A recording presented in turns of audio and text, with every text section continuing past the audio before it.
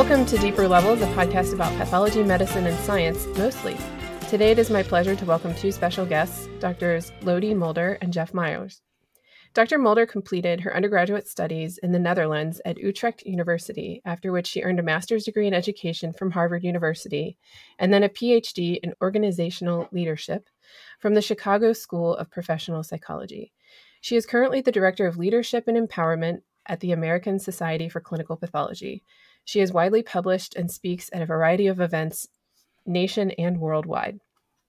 Dr. Myers completed his undergraduate studies at Concordia College in Moorhead, Minnesota, and medical school both at Washington University School of Medicine in St. Louis, Missouri, and the University of North Dakota. He completed residency training at Washington University and a fellowship in surgical pathology and pulmonary pathology at the University of Alabama at Birmingham. He is currently the James French Professor of Diagnostic Pathology at the University of Michigan, where he also serves as the Vice Chair for Clinical Affairs and Quality at the University of Michigan Medical School. He is also widely published and edits texts and also speaks at a plethora of events. I have asked my guests here today in part to discuss their recent article from the American Journal of Clinical Pathology titled Frontline Workers in the Back Rooms of COVID-19, Caring for the Living and the Dead. Welcome to my esteemed guests. Thank you so much for joining me. How are you both doing? Doing great. Thanks for having us. Yeah, thank you so much for having us here today. Yeah. So I'd like to know more about each of you. Could you tell me about yourself, aside from the professional biographical outline I made above, and how you came to work where you do? Dr. Mulder, I'll start with you. Yeah, so I am originally from the Netherlands, and I've been studying leadership in multiple countries all around the world, including India, Tanzania, Uganda, Indonesia, Guatemala, wherever they took me. And I've been based in the US for about the last 13 years, and then the last 5, I've been with AACP. At AACP, I started working on organizational leadership to create the AACP Leadership Institute, which is an online certificate program of about 18 courses focused on increasing leadership skills for medical professionals. And then I also direct the AACP Patient Champions program. And this is where I work together a lot with Dr. Myers. Patient Champions is a patient advocacy and education program that centers around empowering patients through creating an understanding of the laboratory's critical role in high quality patient care. And we do this in through multiple ways, mainly through providing educational resources about laboratory testing involved in specific diagnoses, and then sharing real life patient stories about how the lab saved their lives. And as a patient-centric organization, this work is, of course, crucial for AACP's advocacy and education efforts. And these videos are also help to recruit those interested in medicine into our profession. And as I said, this is really where the majority of my collaborations with Dr. Myers fall. That's great. And just for the listeners, we have agreed amongst the three of us to go by first names from now on, which I messed up a little bit with Lodi, but now we'll go to you, Jeff, for your portion. Thank you, Natalie. I came to Michigan in January 2006 after 16 great years at the Mayo Clinic in Rochester, Minnesota. My years at Mayo were among the very best times in my life, both personally and professionally. And it really was a marvelous launch pad for my interest in quality in general and patient-centered care in particular, which, as Loti has said, is really kind of our connection point.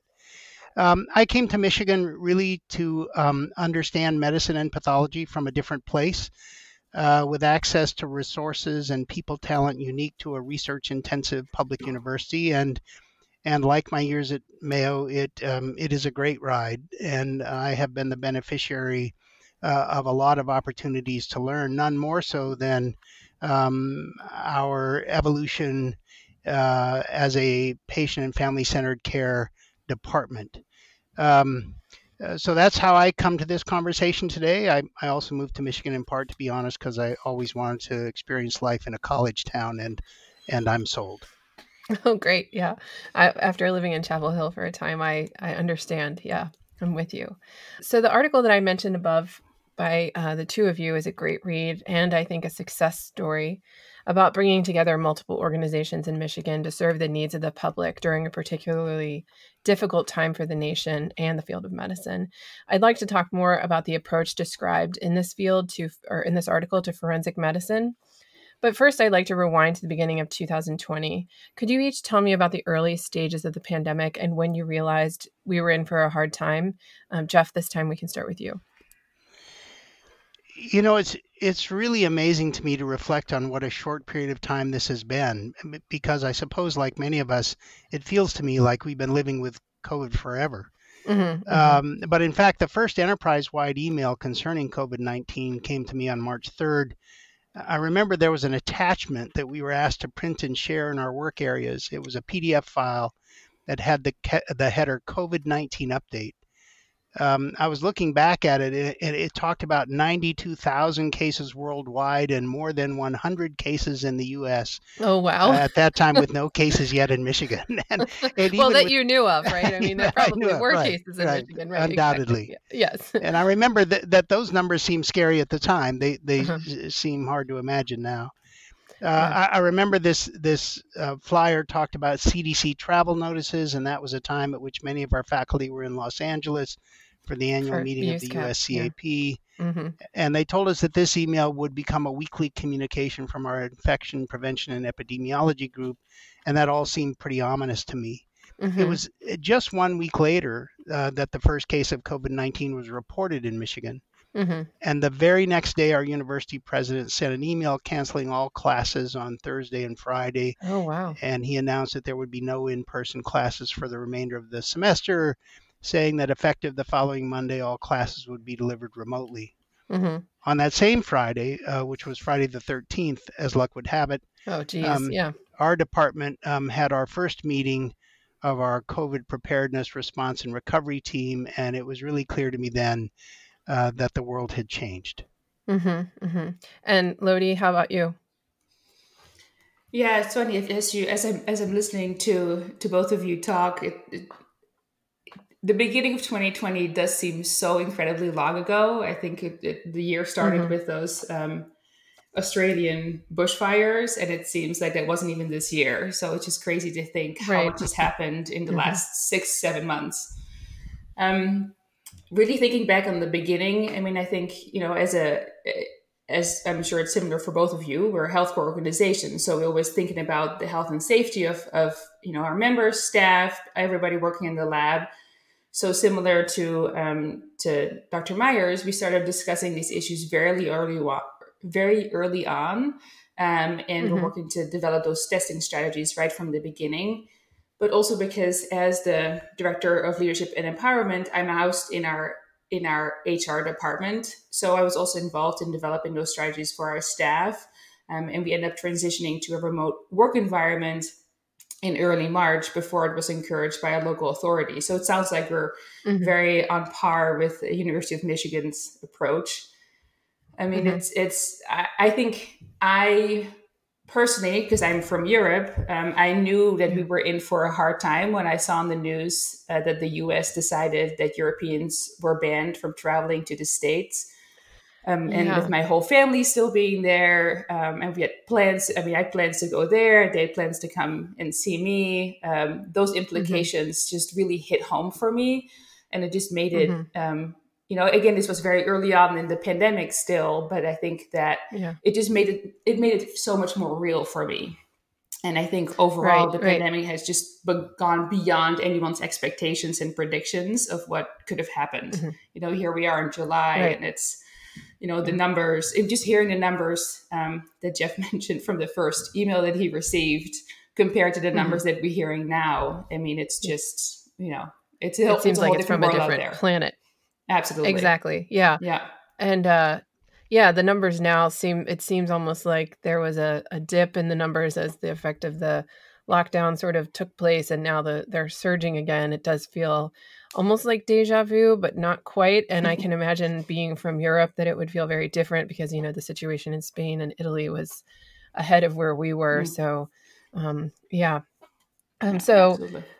Transitioning back to your article, like you all say, forensic medicine is not at all what folks picture on television.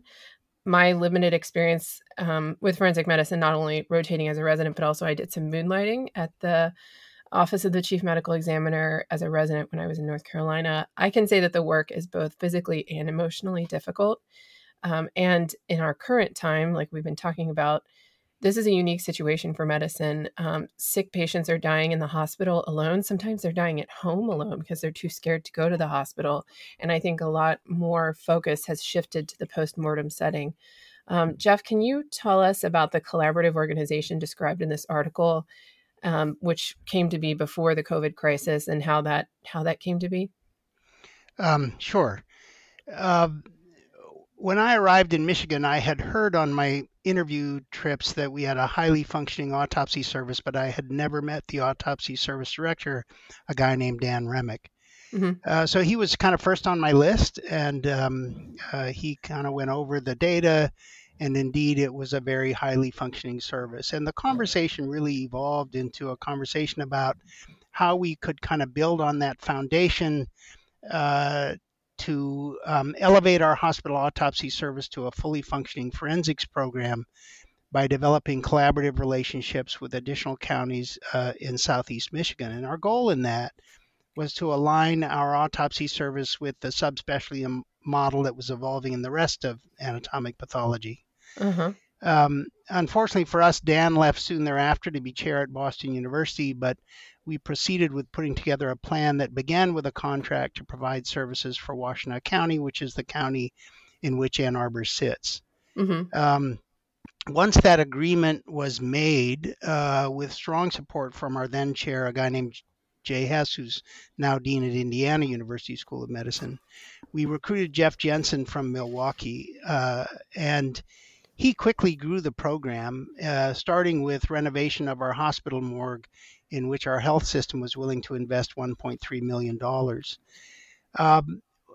I remember the day that Jeff came into my office and said, "What about Wayne County?" And my response was, "What about it?" And he said, "Well, I think they should be next." And I thought he was nuts. But he was. Why did you think he was nuts? For those, well, because it's huge, right? Okay. And like I was trying to envision what it would mean for our autopsy service to basically go from 500 autopsies a year to 3,000. Oh, okay. Mm-hmm. But we worked through that with Wayne County, and it was pretty clear from the beginning that this was brilliant, that we were aligned in many, many ways. So eventually we signed a professional services agreement with Wayne County, which made all of their pathologists employees and fully credentialed members of Michigan Medicine with faculty appointments in our medical school. And that agreement has since been expanded to include all of the staff at the Wayne County Medical Examiner's Office. So the county owns the building, the facilities, but everybody in it is part of our team. And it has had a profound impact on our ability to deliver high caliber forensic services for all of the counties we serve. It's now 4. It's also had a profound impact on our education program, our ability to host a world-class forensic pathology fellowship. And I didn't know it at the time, but it really was important for positioning us to be successful in responding to the demands unique to a pandemic. Yeah, really. Who could have thought, huh? I guess Yeah. it's just best to be ready for anything. That was never one of the arguments. If it had been, then you would have been a fortune teller, I suppose, Yeah. or a psychic. And can you both, Lottie and Jeff, can you both talk about the Office of Decedent Affairs and the role of forensics and autopsy teams in interacting with decedents' families? I don't know, Jeff. I can tell you about our Yeah. model, and I think Loti can speak more effectively to kind of the principles, if that makes sense. Does that work Yeah. for you, Loti? Yeah. Perfect. Yep. So having an Office of Decedent Affairs has been central to our autopsy and forensics program from the beginning. Administratively, it's housed in our hospital department of social work, so it's not in the department. But we've also worked with our School of Social Work to pilot the impact of having social work resources in the Wayne County Medical Examiner's Office in Detroit. And that is now also a permanent part of our program. Elizabeth Harcourt, who leads our hospital office of Decedent Affairs, is an active member of our departmental patient and families advisory group, and she's extremely good at working directly with families to understand their needs, which is really, I think, the secret sauce that the Office of Decedent Affairs brings to the table. Mm-hmm. I mean, she's helped us see the importance of our work in new ways. I think it was 2008, for example. She asked a mother whose daughter was lost to a motor vehicle accident to come to one of our regularly scheduled QA meetings in anatomic pathology, and this mother courageously shared with our staff, trainees, and faculty the impact of her direct interactions with not only Office of Decedent Affairs staff, but also very specifically the pathologist who looked after her daughter. She described to us in really excruciating terms the time that she spent with her daughter in our viewing facility, the importance of the support offered by Elizabeth and her team, and her reluctance to leave until the moment that a member of our forensics faculty assured her that she herself would remain with her daughter until she could be transported to the funeral home. And to see how that impacts how families experience death and after death was profound.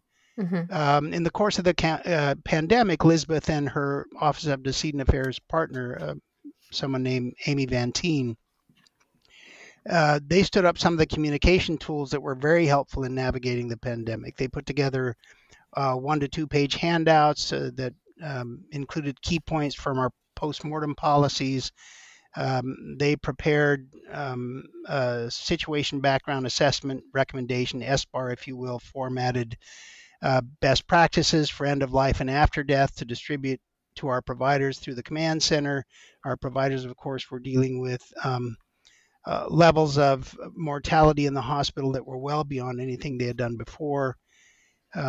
They partnered with our autopsy and forensic services to identify families for whom pictures of their loved ones might be an important service, and they created a bereavement outreach program that tapped into clinical social workers across the enterprise who volunteered to participate.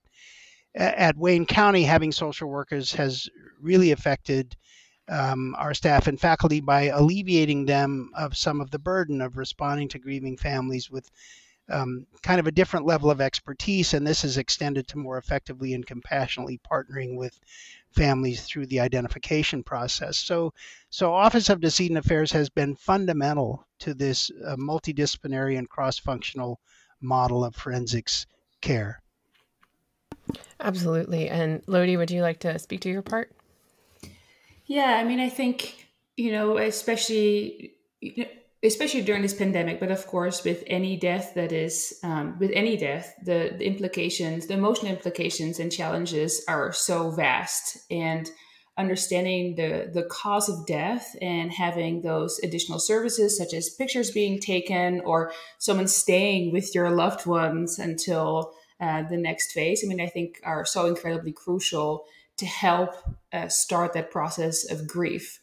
I mean, I'm sure we've all heard these stories about patients who, or people who've had to say goodbye to family members, through FaceTime or over the phone, and, because of all the COVID restrictions.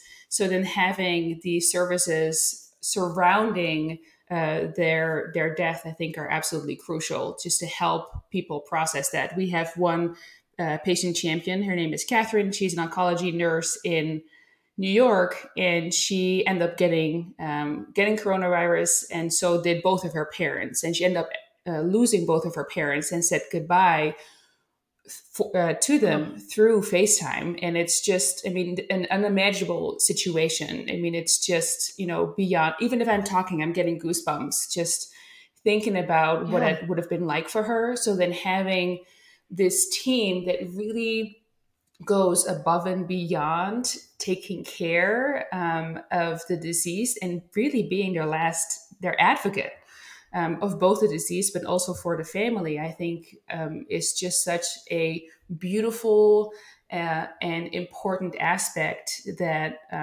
just deserves that recognition as well. I've heard of forensic pathologists who are sending handwritten notes to the family members of the deceased just to give them something as part of that grieving and closure process that will probably take, months, years. Like I said, this is just such an unprecedented situation that anything Yeah. we can do to help people through these situations is just so incredibly wonderful and beautiful. And honestly, I think it's necessary. Yes, I agree. So I was particularly moved in the article that you all wrote about, and I know you both touched on this, the descriptions of postmortem photography, which seems like it was in place before the COVID-19 crisis. But can you talk about, either one of you, whoever feels more comfortable, can you talk about this service and how its role has changed or grown? I'm happy to speak to how that's happened on our campus. Sure. As you said, this program predates the pandemic, but Mhm. had great value in the context of families separated from their loved ones, as you and Loti described. Mhm. And over the course of the pandemic, it became more prevalent as families were hungry for some sort of meaningful connection with those who were lost. It was typically offered in place of in-person viewings, and in that sense was especially important for Right. families whose loved ones were cremated. Right. That, of course, precluding any sort of in-person after-death connection. Right. Right. Photographs here at the University Morgue were done by Lisa Neal, who is also a professional photographer, and at our Wayne County facility, they were done by Kelly Root, who's also a skilled photographer. And most commonly, they were pictures of the decedent's hands.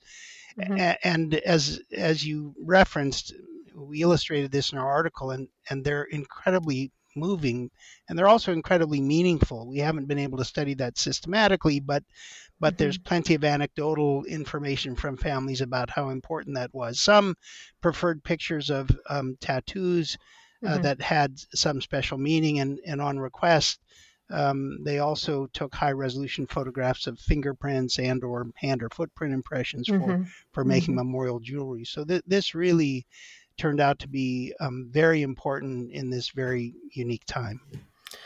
Yeah, and it's reminiscent of the loss and sort of memorial created around sort of perinatal loss to me. That seems like they're sort of fitting with the fingerprints and the jewelry and things like that. So that's really moving. I have one question that just came to mind when you all were both talking about this patient-centered care, and I know you all have published on that together. Pathologists, some pathologists at least, would not consider themselves great communicators, right? I think pathologists have a bad stereotype of being introverted and maybe choosing our field because we are not good communicators, which I would push against, but nonetheless, it's out there in the world. I'm sure both of you are familiar with that. So, what do you do if a pathologist says to you, I'm really not comfortable doing this level of family interaction? Or do you find that having something like the Office of Decedent Affairs really bridges the gap between those who might not be comfortable with that, and they kind of can coach them or fill in the gaps? You can maybe, Lodi, you can speak to that first. Sure. Yeah, I mean, I think, several years ago, when the federal government passed a law that allowed patients to have direct access to their pathology reports electronically, I mean, it really shows that pathologists and laboratory professionals are really, communicating more directly with patients Hmm. in the last few years. So one, I think I would say like you already are, whether or not you do it I see. via, On the on the phone. phone or Yeah. in person, like Yeah. you already are Okay. communicating with them. And I think Uh-huh. nowadays there's so many more resources available for patients to really learn more about pathology and laboratory medicine and its importance in their care, but also really looking at like, okay, so now I receive my lab report. What do all these values means? What are these reference ranges? And really, I think Hmm. they're starting to take a lot more of an active approach. So I think that that communication on the patient side is already there. I think in terms of the medical staff side, the laboratory, I think and I know that Jeff can speak to this a lot more. But this is such a crucial aspect of care, right? I mean, diagnostic medicine is integral in high quality patient care. So having that access, I think, is very important. But I think it also for pathologists and laboratory professionals, if they want to get better at having that type of communication, it's really just going kind of back to the basics of a specific diagnosis. We don't need to know, these are typically, we are assuming that patients do not have a medical background. So the more simplistic you can describe things, I think the easier it is for people to process, because one, receiving a serious diagnosis is a lot to process in and of itself, let alone then getting really the details of it. But I have absolutely seen the power of those communications and, providing that more thorough understanding. But then also, for instance, seeing your own pathology slide. And I've talked to some of our patient champions. They have, they've seen their cancer, and just that empowerment that we saw occurred in that moment, where they almost kind of saw the enemy of what they were fighting, I think is so incredibly powerful, that regardless of the discomfort that people may have, the benefit that you can provide is absolutely worth it. And, I always think, I'm in leadership, so I always think, like, if you're uncomfortable, that means something good is happening. We're supposed to be uncomfortable at times. We're learning, we're growing. So I think that is it's absolutely worth it. Good point. Okay. Jeff, would you like to touch on this question as well? Yeah, I think Lodi's framed it perfectly, and I think that it's time for our discipline to be uncomfortable. And I think with all the anxieties about whether what we do could be supplanted by technology or exported to other places where it can be done at less expense, that should be kind of the least of what we do. And I think finding ways to add unique value that are meaningful to our practice homes is kind of on us. And one of the ways to do that is to think differently about what our relationships to patients are. And that has really come through in the work we're doing with our Patient and Families Advisory Council, which, so far as I know, is maybe the only one that's actually sitting in a department of pathology. That council includes patient and family advisors who are vetted by the institution, but they're basically patients who raised their hand and said, I want to help. And understanding pathology through their eyes, once they knew who we were, right? So our first meeting was, well, we're here, but we don't know why, and we don't know who you are. And as we kind of worked through those things, there was almost a little bit of anger. It kind of came through as, where have you been? Because I could have used you, I could have needed you. And pathologists, I think the most common response I get when I talk about these things to a national audience is I'm asked, who's going to pay for it? And what about the fact I don't want to do it? Yeah. And, my response is, who's going to pay for it is an incredibly unimaginative place to start. I mean, it's an important question, but it's not the first question to answer. Not wanting to do it doesn't mean much to me, because I think it's kind of a condition of participation. And the opportunity is to do things that absolutely no one else can do. And I think in these things, we have to be leaders because nobody else understands that there are things that no one else can do. I think about a time when one of our really experienced, wonderful oncologists apologetically sent me a note and said, this patient wants to talk to you, and I've explained to her she doesn't need to, and I've explained what tumor grade means, but she's insistent, and we'll try to prevent it. And, I said, don't prevent it. I'm happy to talk to her. And then his nurse practitioner contacted me and said, we're not making a lot of progress. She's really insistent. And I said, well, here's my phone number. I'm happy to talk to her. Right. And when this patient called me, it was an amazing experience because she said, first of all, I want you to know that my doctor and his nurse practitioner don't really understand why I want to talk to you. And secondly, I'm not stupid. I have a master's degree. I'm actually in healthcare and I work in the field of oncology, so I get it. She said, but I also imagine that when a pathologist looks at a slide, there must be something inside you that thinks something like, oh my God, I'm glad this is not me, or I'm glad it's not my sister, or I'm glad it's not my wife. And there must be other times you think, well, if you had to have this disease, this would be the right flavor. What a smart thing to say. Yeah, it was amazing. And I said, yeah, absolutely that happens. And she said, so which one am I? And wow. Do you want to tell me what you said? I had her slides by my scope because I didn't know what she was going to ask me. And I said, wow, I didn't see this coming. Yeah. I said, but honestly, I have your slides right here. And to the best of my ability, recognizing that I'm now biased by knowing you, I'll look at them and I'll share with you what kind of my emotional response is. And I did. And I told her what my response was. And she said, thank you. That's all I wanted to know, and nobody else could tell me. Wow. Yeah. That's really moving. That's great. You tell stories like that and people say, well, not everybody wants that. And the answer is, of course, not everybody wants that. But what about those that do? Yeah. We talk about personalized medicine in the context of molecular testing, but that's real personalized medicine. And suddenly those patients tell their friends, and you start to recruit patients to your medical center, and you tell those stories, and suddenly the decision makers who allocate resources start to see pathology differently, and that's the point. Yes. And I should connect you with a friend who I've been interviewing different GYN pathologists. That's my actual specialty. And she is in private practice and she does this all the time. This thing you're talking about, she has a good relationship with her oncologists. She'll call them and say, do you mind if I go talk to your patient? She'll go up to the floor and tell them their diagnosis. Sometimes she has patients come in her office. She looks at slides with them. She's shown people their gross specimen before.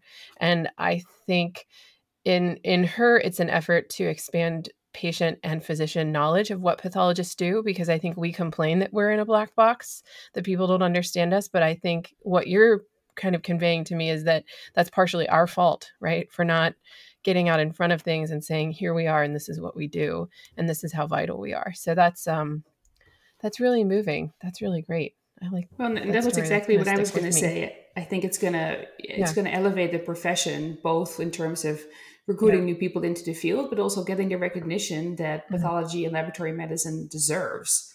I mean, I will, be the first to admit that, a number of years ago, I did not know what pathology was. I didn't really understand it, and I think now that I understand the crucial aspect of it, it's unbelievable that I didn't know. I find myself an educated person that understands things and explores further into areas when possible. And I didn't really understand pathology and laboratory medicine's role. And that to me is, clearly part also on my behalf, but what an amazing world it would be if people really understand the impact that it has on patient care. And I think we're getting it a little bit now with the pandemic. I mean, I think, just hearing everybody's talking about testing and everybody's talking about, supplies that are needed. And so I think that forefront now is there, but how can we ensure that it elevates it? Because the more people understand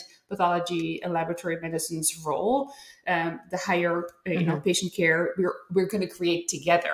I think as medicine, it's a collaborative effort on all ends. Yes, yeah, and we all have to lean on each other. We have to understand first. So we'll shift slightly now to talk about what's going on in our country, which we've touched on multiple times. But the way I see it, and you all are free to disagree with me, is that I think that we are, as a country, shouldering not one, but three simultaneous crises. A deadly pandemic that seems to spread both slowly and quickly at the same time. I guess that's the nature of exponential growth. It's sort of not happening until it's happening at a rapid pace. A reckoning for centuries of racial injustice, and an economic downturn that finds many unemployed, and those who are employed worried about going back to work and infecting their family members, loved ones, people who are vulnerable. So in your article, you all state quote, "And yet, as forensics teams across the country collect the data, it is impossible to shake the suspicion that these costs are disproportionately borne by those with less," which I think was borne out by a recent New York Times publication where they got data from the CDC about infection rates in different minority groups and different racial groups and shows that this is indeed what is happening. Can you expand upon this and talk about what you are noting with respect to the subject of this article and how it relates to health disparities? Jeff, we can start with you. Um, yeah, I think that's really important, Natalie. And as you say, the evidence that COVID-19 disproportionately affects communities of color is overwhelming. And it's been very clear in our forensics experience, not just in Wayne County, but also in Washtenaw County. We're now looking at some preliminary data collected by Carl Schmidt and his team at Wayne County, and it's really sobering. The data shows very clearly that the prevalence of positive PCR tests for the SARS-CoV-2 virus, whether taken from symptomatic or randomly selected decedents, was much higher in decedents of color compared to whites. And that resonates with how the story's being told across the country. Right. And I think it illustrates that pathology in general and our forensics experiences in particular are a relatively untapped opportunity to actually understand healthcare disparities and health outcome disparities from a pathology platform. I think studying those sorts of disparities in a pathology department may seem foreign, but I think we have a lot to learn. Yeah. And I think in pathology, sometimes it can be tempting to say, I'm looking at a slide or I'm looking at a blood sample, I'm looking at results. I don't know the patient's race, age, gender, etc. But I think if we just dig a little bit deeper, like you say, we can be part of the solution. We can study these variables. So, Lottie, did you want to comment on this as well? Another thing that I would say is, I think it's good that more and more data is coming out on it. And I think clearly pathology and laboratory medicine is going to be another key element to that, because so much data is collected through the laboratory. And it's just another disheartening factor of this entire pandemic. Like you said, there are just three things that we're currently fighting. And there's clear overlap between at least two of them. And I think it's just, it's good that we now have this proof. I don't think it's a surprise to anyone. I don't think it should be on some level. I think fairly early on, they were already talking, I believe it was in the New York Times, how the boroughs that had lower social economic classes were affected a lot more. Than, because the ones that people that had more money were, could go to their second homes or could leave the city and were less exposed. They could maybe work from home more, and, all these implications. Home, yeah. Exactly. And I think, it just goes to show that with things such as this pandemic, how many systemic biases they exist in the world today. And, it's really good to have it been acknowledged, but now we just need to address it to make sure that, we create a lot more of an equal world for all. Right. So this coronavirus has changed life in America. I don't know anyone, I'm sure you all don't either, who hasn't been affected at all, no part of their life. So from the beginning, one of my primary concerns has been for the health of healthcare workers who have responded and are responding to this crisis. Lodi, I know that you have published on the topic of physician burnout in the area of pathology, not only physicians, but also those who are sort of, physician adjacent and work around the pathology field. Could you talk about that work? And though your data was collected before the era of COVID-19, how do you see this crisis impacting burnout and physician well-being? Yeah, you're right. The data was collected pre-COVID, so those implications were not addressed. But I think the pandemic has clearly impacted everyone's well-being significantly, including that of pathologists and Mhm. laboratory professionals. I think those working in COVID testing have seen and been part of tremendous increases in tests, work hours, stress, and therefore burnout. Mhm. I've heard numerous stories of our members working weeks and weeks on end without a single day off just to meet the need Mhm. for tests. And then, of course, Mhm. that, you add the emotional toll of a crisis. And I think it creates a Mhm. potentially perfect storm for an increased level of burnout among Mhm. physicians and laboratory professionals. And then, of course, you have uncertainty because we do not know how and when this crisis will end. I don't think anybody would have anticipated um, for us to be where we are now here in July. Right. Um, and then I think on the other side, for those who were not really involved in the testing, elective surgeries and other procedures are being rescheduled. So now, of course, their workload is increasing exponentially as Right. well because of all the ones that were canceled or rescheduled. And then all those extra Right. precautions and processes, making sure everybody's safe and healthy. And then, of course, I think you mentioned it earlier on. It's about the stress with thinking about your families and the stress that it places on your family if you're going into a healthcare setting or any work setting at this point. So I think all in all, we will see that COVID is going to impact the burnout of physician and medical professionals significantly. I think there's no way to deny it, and I think especially in those areas, we're just really going to see it where they were prone to do it already. I was just talking to someone last week about how again, I'm European, so things are very different, and I think um, they said that residents in Europe typically have, work 50 hours a week. And I was like, 50 hours? That is almost unheard of. That's like a normal work week, for residents. Yes. I don't think any Yeah. resident here has ever worked 50 hours a week, So I think that alone, and this is normal circumstances. This is not during the pandemic. So I think if you look at that, like the amount of hours that people were already working and then now adding all of this stress on there as Right. well, I think is incredibly challenging.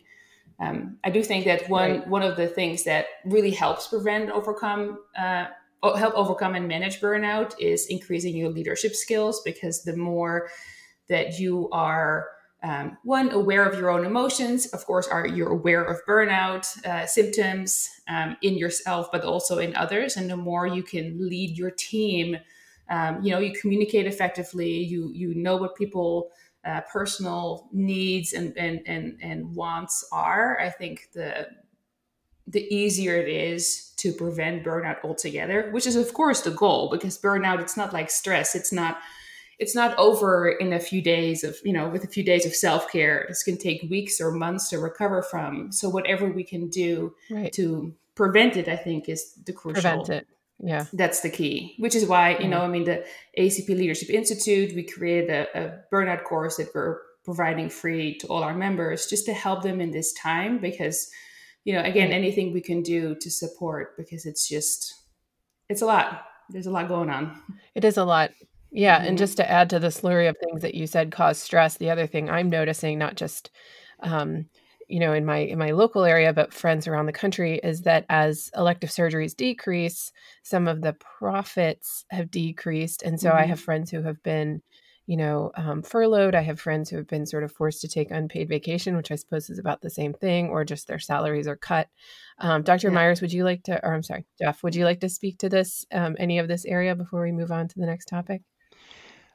I don't know that I have anything to add that hasn't already been said better than I could say it. I Mm, agree that the pandemic has had a pretty profound impact on a lot of providers, and that certainly extends to pathology.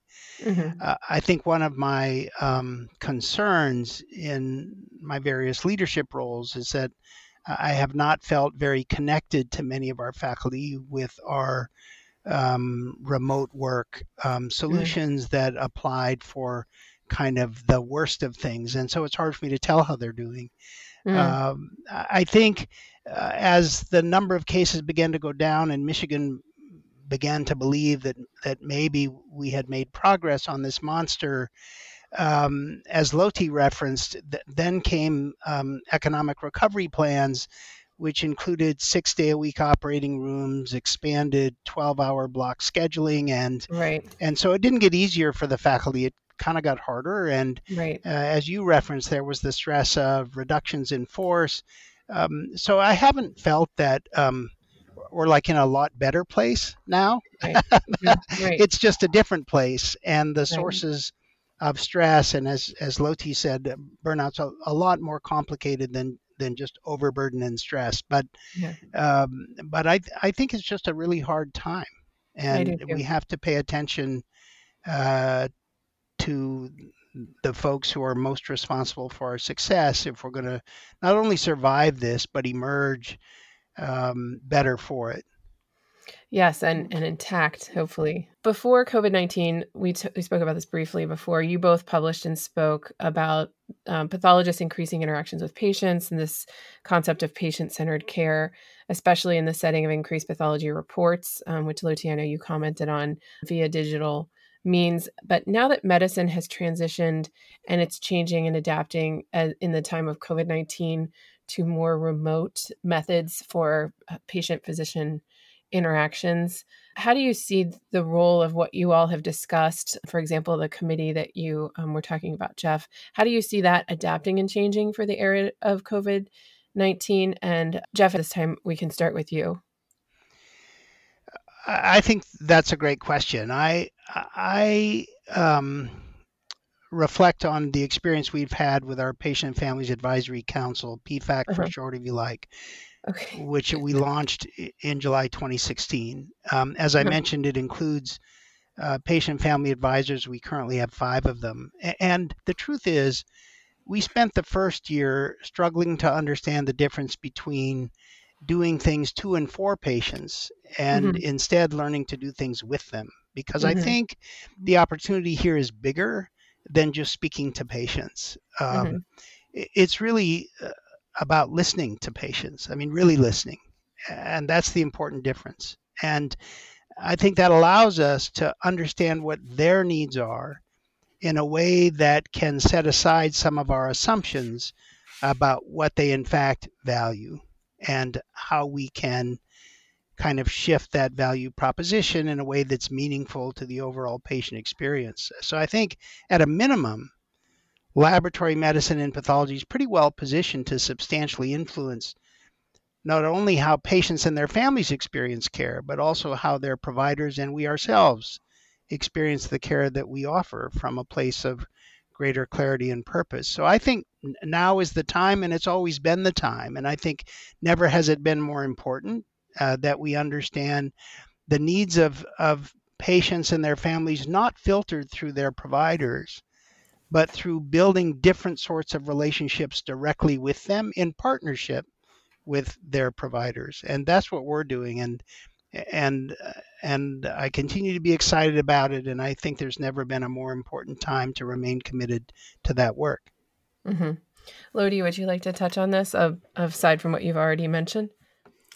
I think Jeff put it beautifully, doing it with patients. I think that is a perfect summary. I think, looking at, for instance, my own personal healthcare journey, the doctors that I appreciated the most and I think that I collaborated with the most were the ones that I felt we were in this together. We were working together on my care. And I think that is a beautiful way of putting it. And I think absolutely this is indeed the right time. It has always been the right time. So let's make it happen. Jeff, I would be remiss if we completed our show without asking you to comment on your other area of expertise, which is thoracic pathology. I've been following the literature about findings in the lung in COVID-19 patients. Where do you think we stand in our understanding of COVID-19 from a pathology standpoint?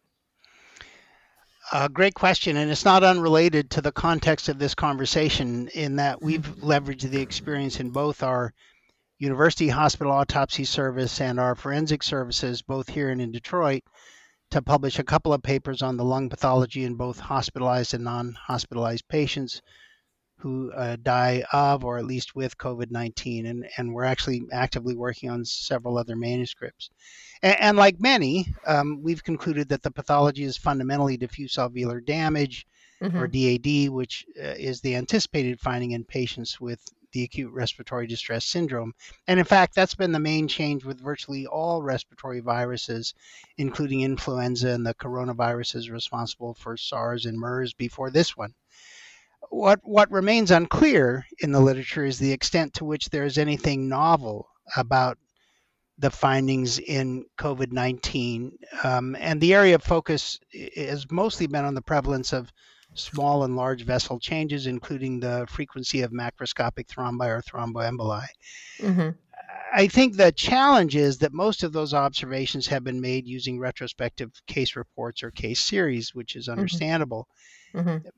We tried to approach it a little differently by blindly reviewing slides from both hospitalized and non-hospitalized COVID, as well as non-COVID patients whose death predated the pandemic. And our goal was really to understand, is this different? Is it really different? And our numbers were small in terms of the kind of cohort study design, and really too small to do this in a statistically meaningful way, but at least as preliminary data, which I must say resonates with my anecdotal experience, and I've now seen a fair number of cases, it looks like any other patient with DAD of any other cause. And I don't know the extent to which it really speaks to a unique or novel pathogenesis when it comes to the lung injury in these patients.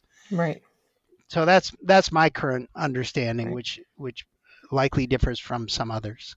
Yeah, and I've heard the debate over the effect of sort of emboli and clotting, and also, sort of when people lump it all together, the syndrome in children, which has at least affected some proportion of infected children. I think maybe we're just looking at different sort of disease processes, but it is interesting as a question. And I think we'll just understand more and more as folks like you keep putting out these papers. So appreciate that. Now we're going to try to move on to other topics and end on a somewhat lighter note.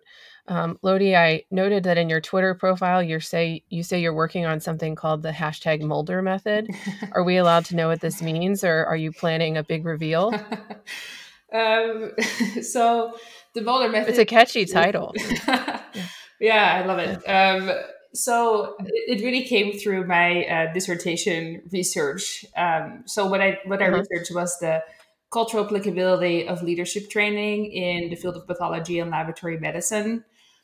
So a very light topic, clearly. But specifically what I did was I looked at how national culture, organizational culture, and leadership culture influence or potentially influence the applicability of leadership training. And I compared I had two laboratories participating in the US, in Tanzania, and then in the United Arab Emirates. And then one of the things that I found was that there is actually a very strong professional culture of pathology and laboratory medicine that trumps all the other types of culture, which, to be honest, was very surprising. And so that's really where the Mulder method sort of came from. As I shared earlier, I grew up in the Netherlands, but then I've also lived and worked in so many other places. So that cross-cultural communication and understanding has always been a very big part of my professional career and personal interest. So the Mulder method is really looking at how cultures and how different types of cultures, and I'm not necessarily talking about different types of cultures in terms of countries, but really in terms of professions, how they influence, the applicability of education, and if they do, in what way. So that's kind of where the Mulder method was created.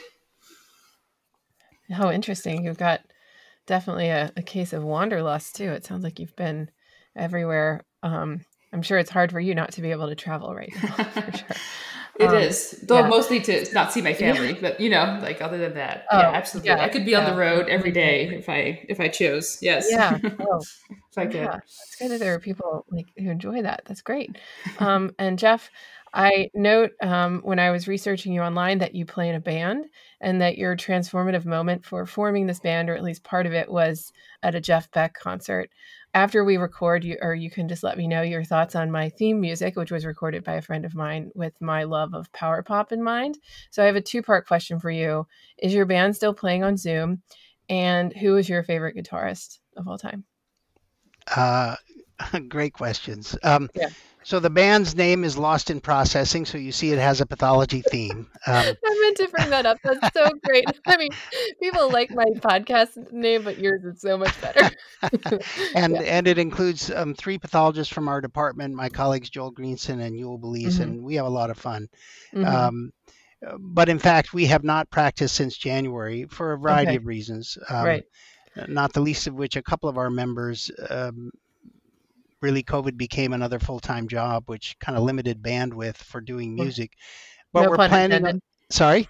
Bandwidth, no pun intended. Sorry. Yes, exactly. We're planning on an incremental ramp up next month, beginning with our instrumentalists who can be socially distanced in a practice venue that we call the Ranch. It's in rural Washtenaw County. We're unlikely to add back all 3 of our vocalists, given the risks of singing, until this COVID cloud is dissipated, which is unlikely to be earlier than late in the fall at best, I suspect. So, I mean, I don't know when we're going to be back to playing music, but it's going to be a while, I'm sure. Yeah. I don't know how they do it, but I've been watching things online, like the Colbert Show has been having bands play. They must have sophisticated recording because they can all hear one another, right? Yeah, it's awesome. Yeah, it's awesome. I love those things. Yeah, me too. And of course, Yul Belize is head of our IT unit, and I guess when it comes to informatics, is one of the smartest human beings I know. He's probably one of the smartest human beings I know in any context. And he, of course, said, we could do that. And my response was, I'm sure we can, but I suspect we won't. So yeah, we got a lot. That's kind of where we're at. Right. Yeah. Favorite guitar player? I have a lot of them, but it forced to put one name at the top for me. It would be Eric Clapton. Oh, yeah. I know. I had to refresh my memory of Jeff Beck, which might hurt your feelings. I had a lot of friends who liked the Byrds growing up, so I knew that much about him. But he is often compared to Eric Clapton, so it's interesting that you're similar generation and an amazing guitar player without a doubt. Yeah, absolutely. Great. Well, that's a happy. Yeah. Oh, Lodi, do you have a favorite guitar player too? No, but I mean, Eric Clapton clearly is fantastic, but I have danced to Lost in Processing many times. They are absolutely guaranteed to bring you to the dance floor at any party. Great. So you have a fan. That's great. Yeah. One. Okay. Yeah, we got one. Exactly. Well, you can, to minimize burnout and help us all cope, you can put your band practices online and it would just come full circle. So I will be there. Exactly. So I really appreciate So I really appreciate both of you taking the time to come on and talk to me. I think this is an important topic. I think we ended up kind of getting places that I didn't think we would, and it's all terrific. I appreciate you helping me learn. Thank you. Okay. Yeah, thank you. Yeah, well, I really appreciate you both coming on, and we'll talk soon. Have a good day. Yeah, you too. Right. You too.